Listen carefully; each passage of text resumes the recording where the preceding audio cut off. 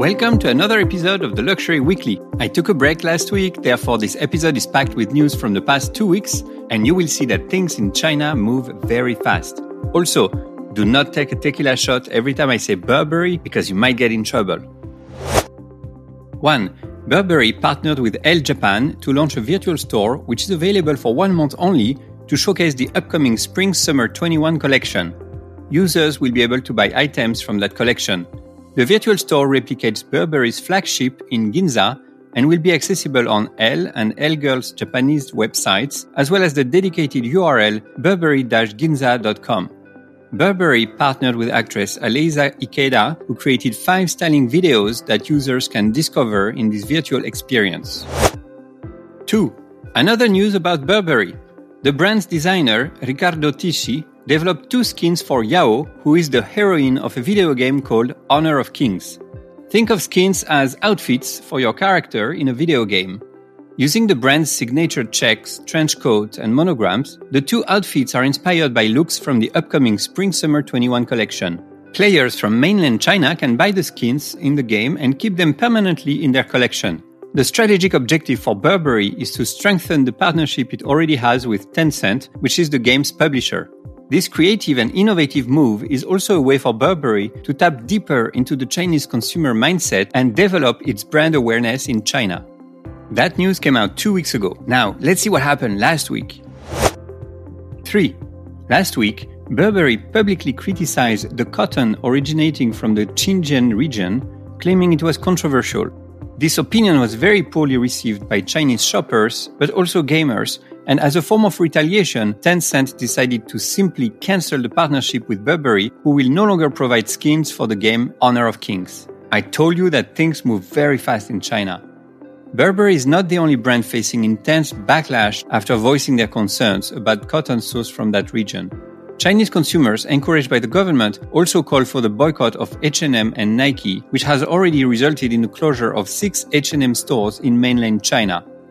However, according to analysts, such boycotts do happen once in a while, as it was already the case in Turkey or the US, for example. They don't last, and these international brands will most likely not change their stand on such sensitive subjects.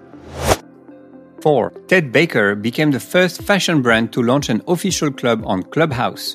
For the 2 listeners out there who don't know what Clubhouse is, it's an audio chat app which rose to prominence over the past few months, and it's by invitation only while the app is still in beta. Many designers and brands are already active by participating in discussions in existing rooms and building their follower base.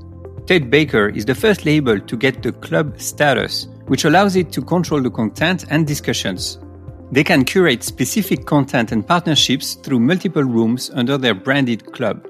The brand is starting with a 6-part series called Conversations in Culture, hosted by Abraxas Higgins, who is a prominent Clubhouse content creator with more than 370,000 followers. Each live audio session will also be repackaged as a podcast series available on Apple and Spotify. This is only the beginning, and I will probably keep updating you every week as Clubhouse becomes an important marketing channel to connect with fans and followers and gives way to an entire new type of content curation.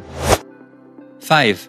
After leaving social media a few months ago, Bottega Veneta just announced the launch of a quarterly digital magazine. Mixing fine art, photography, fashion, and live videos, the new format is also a way to feature Bottega's products in all sorts of situations, from the more traditional fashion shoots in Milan to the redesign of products using unusual materials such as marble, ice, or jelly. The digital magazine is called Issue 01 and is accessible at issuedbybottega.com.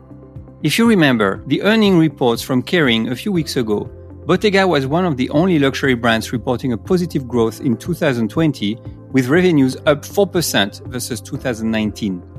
The brand is doing well under the helm of designer Daniel Lee, who is highly regarded for his overarching approach to fashion, mixing architecture, art, and culture in the overall construction of Bottega Veneta as a luxury maison. I love the innovative ways taken by Bottega, which is not new given that other maisons have produced their own media, like Cartier, Hermès, Acne, or Gucci, but this trend is important as the role of brands has evolved in this modern economy. Customers expect to be inspired and entertained. in this new role of being a curator of taste and culture, we will see more and more brands developing that type of in-house marketing capabilities. 6. This is the perfect transition for the next news. Luxury Japanese skincare brand SK-II announced the opening of a global film studio.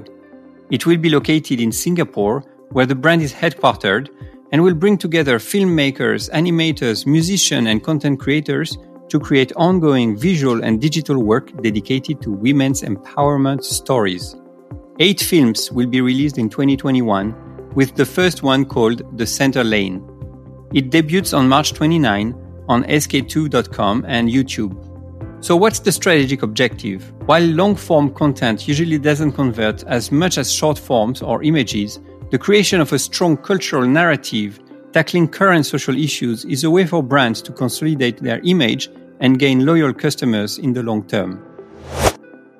7. On the product launch side, luxury haircare brand Ouai launched a $32 shampoo for cats and dogs. This product was originally launched as a capsule collection in 2018, but it's now backed by popular demand as a permanent fixture of their product lineup. The pet market is booming and pet adoptions skyrocketed during the pandemic. According to Mintel, revenue for pet care products and services surpassed $100 billion, and 50% of millennials have considered adopting a pet since the start of the pandemic. The shampoo is called Fur Bebe, pun intended, and it will be distributed at the Ouai's traditional retail partners, including Sephora. What's interesting is that Sephora doesn't sell human babies products yet, but it now sells a pet shampoo.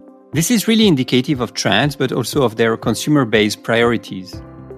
Then, Porsche launched an electrical bike inspired by the design of their electric car Taycan Cross Turismo.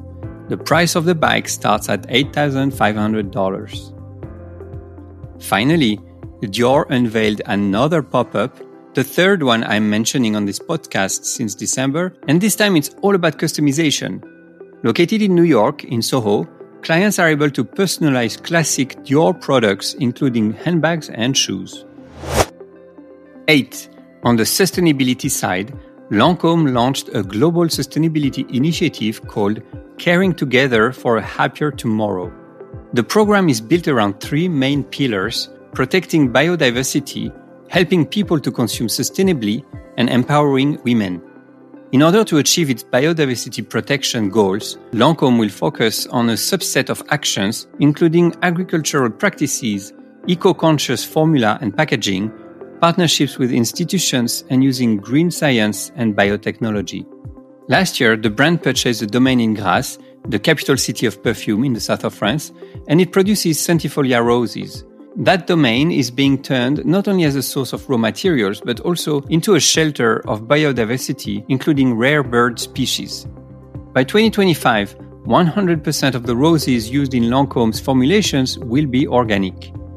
Biotechnology and green science also allow the brand to produce nature-derived ingredients, which helps limit the use of raw materials from nature. On the recycling side, the brand wants to use 100% recycled or biosourced plastics by 2030. Finally, still on the topic of sustainability, Alexander McQueen and Balenciaga announced that they will no longer use fur in their designs. It leaves only 2 brands within the Kering group which have to announce that they are banning the use of fur: Brioni and Saint Laurent. 9. Let's review a few noteworthy collaborations. First of all, Lady Gaga partnered with Dom Pérignon to develop a limited edition bottle design. A film will be released on April 6 to unveil the design and explain the spirit behind this collaboration. Pun intended. Lady Gaga, again, also announced that her makeup brand, House Labs, was opening an influencer content creation studio in partnership with Klarna, the Buy Now, Pay Now Later company. Based in Los Angeles, the space will be open for the community to come and create without rules. And a $10,000 grant, selected influencers will have full access to the studio and creative teams from House Labs. Finally, Tumi partnered with McLaren to develop a collection of sleek, sports car-inspired luggage. 10. A few financial news. Neiman Marcus refinanced $1.1 billion in debt by issuing a bond, buying the company time and modestly reducing its interest obligations.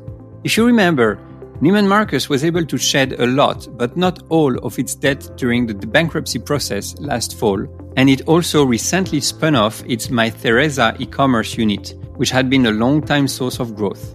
This refinancing lowers the financial risk for Neiman Marcus investors, but does not deleverage the company, which is still heavily in debt. Finally, German drugstore chain Douglas received a lifeline in the form of a €2.4 billion refinancing and equity deal just 2 months after being on the verge of bankruptcy and closing 500 stores. In a similar fashion to Neiman Marcus, Douglas turned to the junk bond capital market to raise money, and its ability to sell that kind of bond shows investors' confidence in the upcoming recovery of the sector. That's it for today. Thanks again for listening. As usual, if you like this podcast, it helps me tremendously to leave a comment on Apple Podcasts as well as a 5-star rating. And now I feel like an Uber driver. See you next week.